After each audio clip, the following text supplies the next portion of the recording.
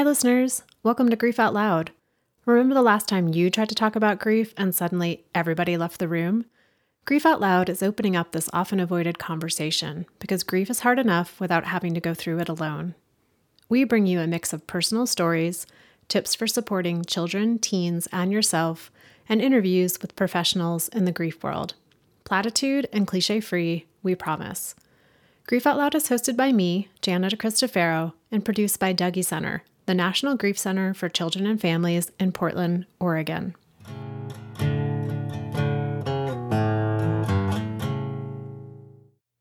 So the title of this episode, Parentless Parenting, it's a little deceiving. While Katie Riley and I do talk about what it was like to become a parent after both of her parents died, we cover so much more than that. Katie was in her late 20s when her mother died of ALS. 4 years later, her father died of non-Hodgkin's lymphoma. Prior to her mother's death, Katie hadn't really spent much time thinking about grief or mental health, but this grief and the grief of her father's death sent her spinning. It also sent her searching for information. Katie is a journalist, and she turned to research and writing as ways to make sense of what was happening in her own world. So what do Katie and I talk about besides parenting without her parents? We explore the complicated relationship she had with her mother and how that complex connection shaped her grief. We talk about the miscarriage Katie experienced between the births of her two daughters and how she and her husband struggled to find ways to honor their baby in a world that offers basically zero support or structure for grieving a miscarriage. We also delve into what Katie's learned about grief from interviewing others and writing her way through her own. Katie is a regular contributor to The Washington Post and has published articles in Newsweek, The Guardian, New York Times Magazine, and USA Today. Katie recently interviewed me for 2 articles, one on grief activators and the way they can catch us off guard years after a death. That one was published in The Washington Post a few months ago. And the other one is about compounded grief. That article is still TBD for publishing, but you can keep an eye out for it on Katie's website, which is in our show notes. Okay, here's my conversation with Katie. Katie, I am so happy to have you here on Grief Out Loud. I know I've been on the receiving end of you interviewing me twice, so it's nice to change it up a little bit and get to ask you the questions this time. Yeah, thank you for having me. It's interesting being on this side. We can decide later which side each of us prefers. Yeah, exactly. Let's start with your parents. Tell us a little bit about them and what were your relationships with them like? So I'm going to try to be succinct, but that's hard. But I think my relationship with my dad ebbed and flowed during different periods because we had very different personalities, but he was the master of showing up. All my teachers knew him. He took me to every soccer practice I ever had. He gave me my breakfast usually in the morning. So it ebbed and flowed, but it was always really close. And then when we took care of my mom, when she was dying, it kind of went to another level. I was really close with my mom in her later years, but our relationship was more complicated. She was a partner in a law firm, and she really wasn't around very often. She traveled to Russia for 2 weeks every other month. It was definitely more complicated with her. As you were talking about your dad, I was reminded of a phrase that a friend shared with me many years ago of this idea of somebody has to be the adult on duty. And I think, it sounds like from what you're saying, like your dad was the parent on duty. Yeah, he was. He really, and he was such an anomaly. Like I definitely now see a lot of dads with the baby carriers, but for my friends at the time, he absolutely stood out. He was like this 6-foot guy, and he used to volunteer in our library in elementary school. And I can still picture him in these tiny little chairs. But he was really good at showing up, and I certainly felt that always growing up from him. The relationships that we have with the people that were in our immediate family, sometimes there's like the living of them. And then after someone dies, there can be this piece of reflecting on that relationship, maybe in a way that we couldn't or didn't do while that person was alive. And I think about the very outdated and gendered stereotype that girls are close with their moms. And I wonder what it's been like for you, for one, that stereotype not to be true, and also how has that played a role in your grief? Such a good question. I mean, obviously reflecting so much on them now that they're gone, and also being a parent, it's like a double reflection of like, what did they do that served me and what didn't. I also, because my mom worked so much, we had a babysitter my whole life who was really like a second mom to me, who kind of adds in this other dimension. But in terms of grief, I'm going to tell a short story, but the weekend that I graduated from law school, my mom came out and told me that she had ALS. At the time, I had recently gone through like a really bad breakup with someone who I thought I was going to marry, and I'd been seeing a therapist, and I had kind of through that therapy talked to the therapist about talking to my mom about how I felt about her not being around when I was younger. And then I never had that conversation because once she told me she had ALS, it became about that. And it never came up again for me. But I think that is an example of the complexity that's like shown up in my grief, kind of never having those conversations with her. And I think they come up even more now as a mom, because I think often about the decisions she's made and that she made and the ones I want to make. And I think for me, it makes my grief feel, and I guess grief is complicated, but it maybe feels like a little more complicated. And that's such a good reminder too, that, sometimes we can have this idea that the person that we have the most like close connected relationship with will somehow, go through the grief algorithm and lead to more grief than someone maybe who had a more distant or ambivalent relationship with. And that for many people, that ambivalence and that distance adds layers to the grief because there's no longer the opportunity to address it or resolve it or bring some healing or repair to that relationship. And, you've touched on this a little bit, but your parents died, just a few years apart. And I wonder, how did you experience the grief about each of them, feeling similar or feeling really different? So before my parents died, I was so ignorant to mental health. I just like didn't get it, never had any experiences with it. And so when my mom died, I was really sad, but I just kind of froze. And I really just was like, okay, now it's all on dad because this is who I have. And then, so she died. And then like a year and a half later, he got cancer for the first time. And it went to remission. And then it came back a year and a half later and he died. So I would say like with my mom, I was really sad, but I didn't have the tools or awareness or anything to really deal with that. I just wanted to keep going. And I mostly felt bad about myself for not being able to keep going. And then when my dad died, I felt like my body was like, we're done. What you're doing doesn't work. I had nightmares. I had really bad anxiety all the time, like really extreme anxiety. It was just like, so I would say with my mom, it felt somewhat manageable maybe, but I wasn't really dealing with it. And then when it came to my dad dying, everything just kind of shut down. It was like you had these options for coping when your mom died. And then when your dad died, that system just broke apart. Like those are not working anymore. And your body had a lot to say about that. Yeah, my body was really pissed at me.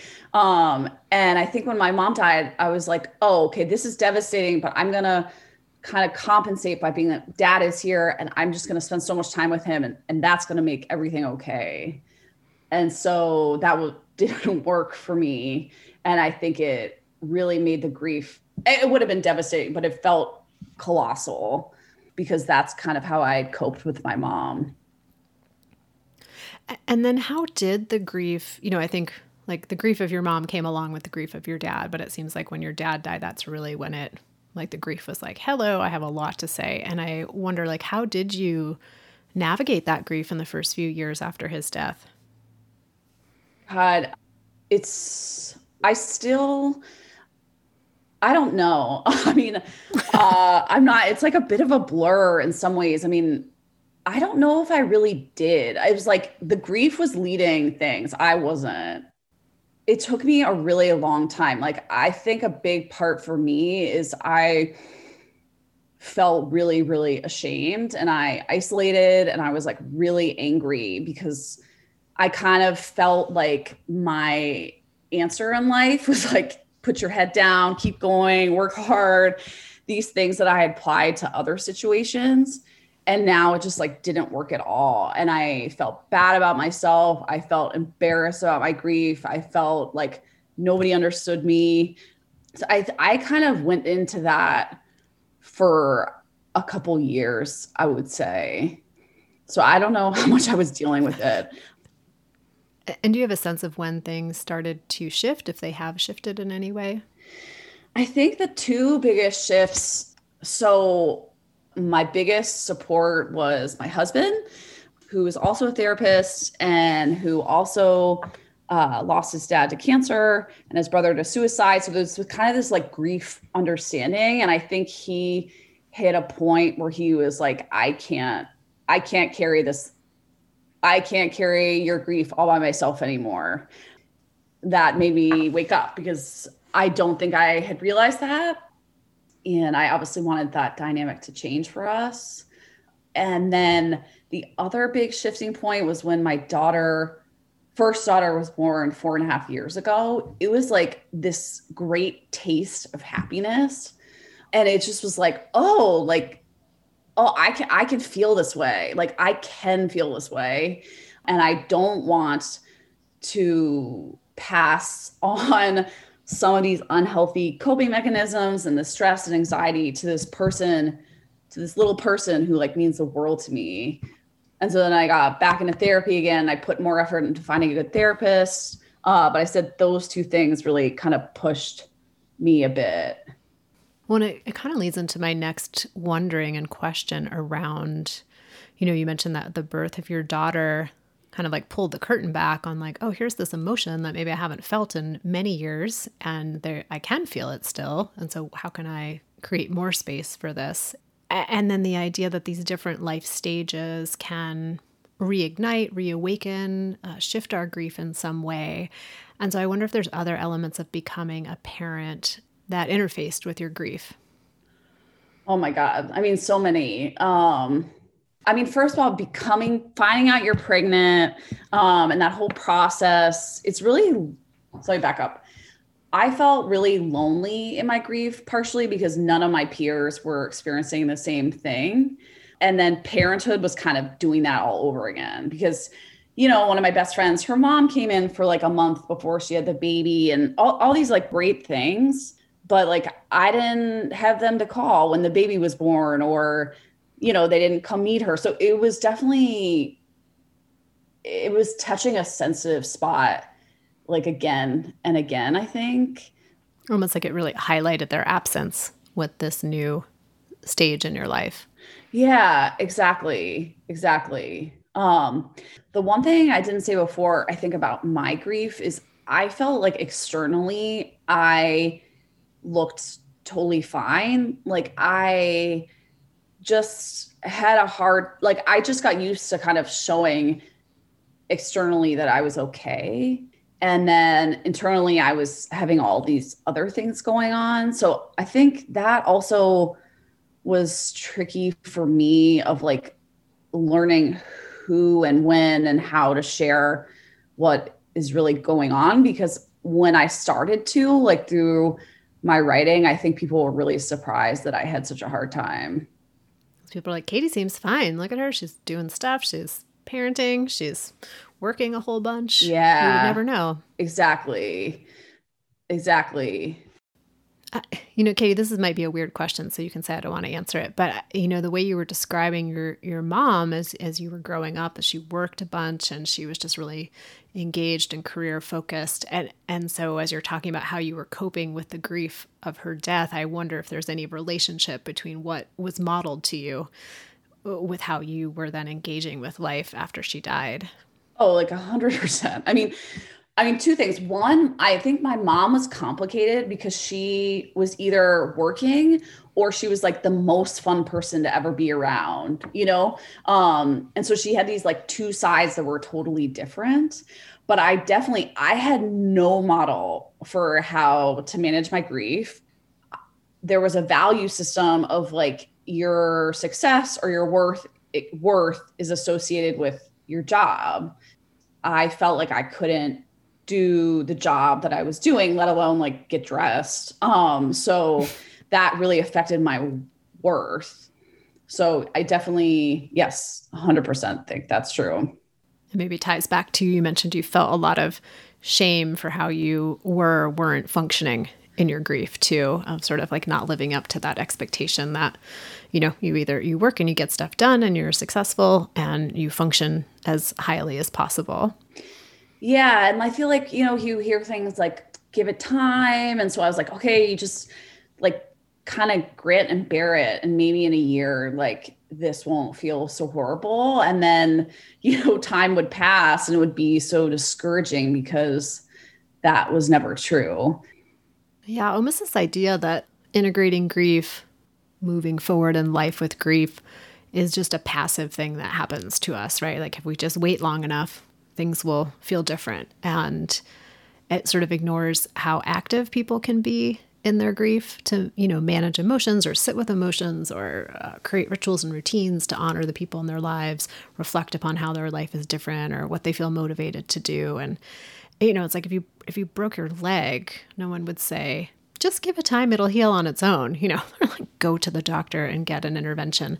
Not that grief requires a doctor and an intervention, but you know what I mean? Like there's just this idea that it will just magically, passively shift in some way.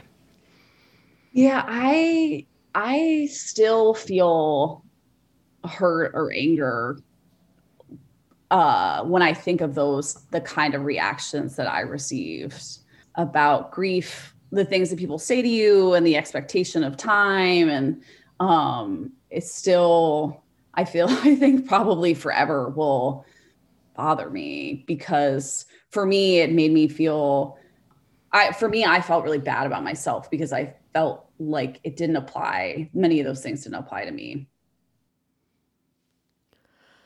Well, and then thinking about, so you're a young adult, both of your parents die, you become the mom to your first daughter, and then you experience the death of your baby with a miscarriage. And, in your writing, you've talked about how there's no social norms for how do you grieve a miscarriage in a way that maybe there were some structure or framework for grieving a parent's death. And I just wonder if you could talk a little bit about that and kind of how you found your way through figuring out how to grieve for your baby.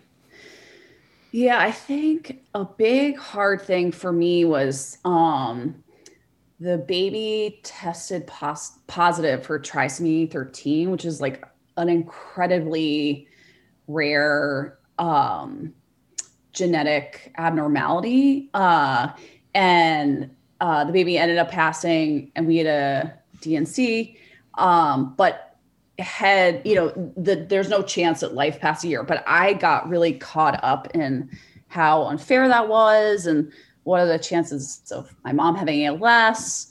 And then my dad had cancer from Vietnam. Anyway, it brought back a lot of, for me, like, oh God, like I just have the worst luck kind of thing was the negative side. And then the positive side is I think there's so much silence around women's health, traumatic birth experiences, miscarriage, infertility, the whole thing. And I think I was like, I'm going to talk about my experience because I didn't talk about my parents and it really hurt me. And I don't care if there's some people who don't want to listen, but I think there are some people who want to share and I'm going to share mine. And my experience with that grief was 10 times better. I don't know if better is the right word, just because I kind of understood a little bit better what I needed and the things that I didn't want to like listen to about how I should grieve a certain way. Yeah, I was talking to a guest a couple days ago about this idea of feeling more confident in your grief. And it seems to be a little of what you're talking about of like, okay, I know a little bit more about grief. I know what I need. I know what I'm not willing to put up with or deal with. And so almost this idea of being able to, you talked earlier about how like grief was driving the car, right after your parents died. And that it sounds like with this situation, with your baby's death, that you maybe had a little bit more agency or hands on the steering wheel about your grief. Yeah, maybe I was like a co-pilot. Like definitely wasn't driving, but I felt like a little bit more, I think in the same sense of like, if you have a miscarriage, you're not supposed to grieve, or you're supposed to grieve. And I felt like, okay, I don't believe in any of that. Everybody has the right to do it their own way. If they're not sad, that's fine. If they are sad, that's fine. And I refuse to have people tell me how to do it this time. And I think where I was in my life in my late 20s and, even like not married yet and all that stuff, like I felt really susceptible to all the comments that people gave me. Like, I think all well-intentioned, but I think a lot of them really hurt. Were there ways that you found to, mark the life of your baby? As you mentioned that, there's just not a lot of like end of life ritual or routine for that type of loss. Yeah. It's funny.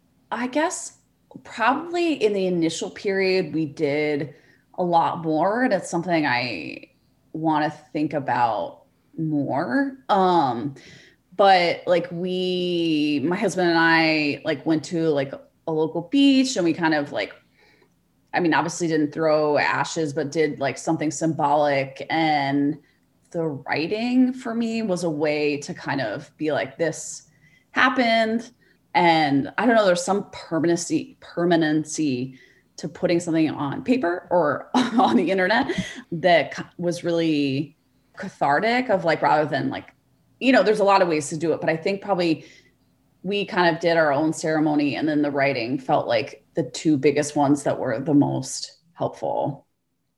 And speaking about writing and your career as a journalist, thinking back, like what was the first article that you kind of went public with your grief? Yeah, I think the first one, there was like a Medium article I wrote about what the first year of parenting was like parentless.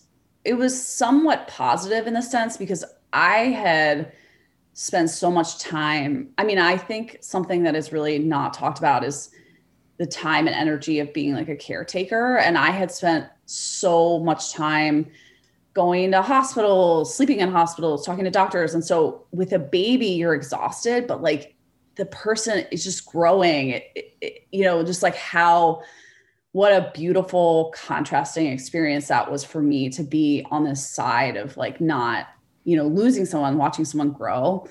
And in that, I kind of mentioned, I think that taste of happiness that came from that.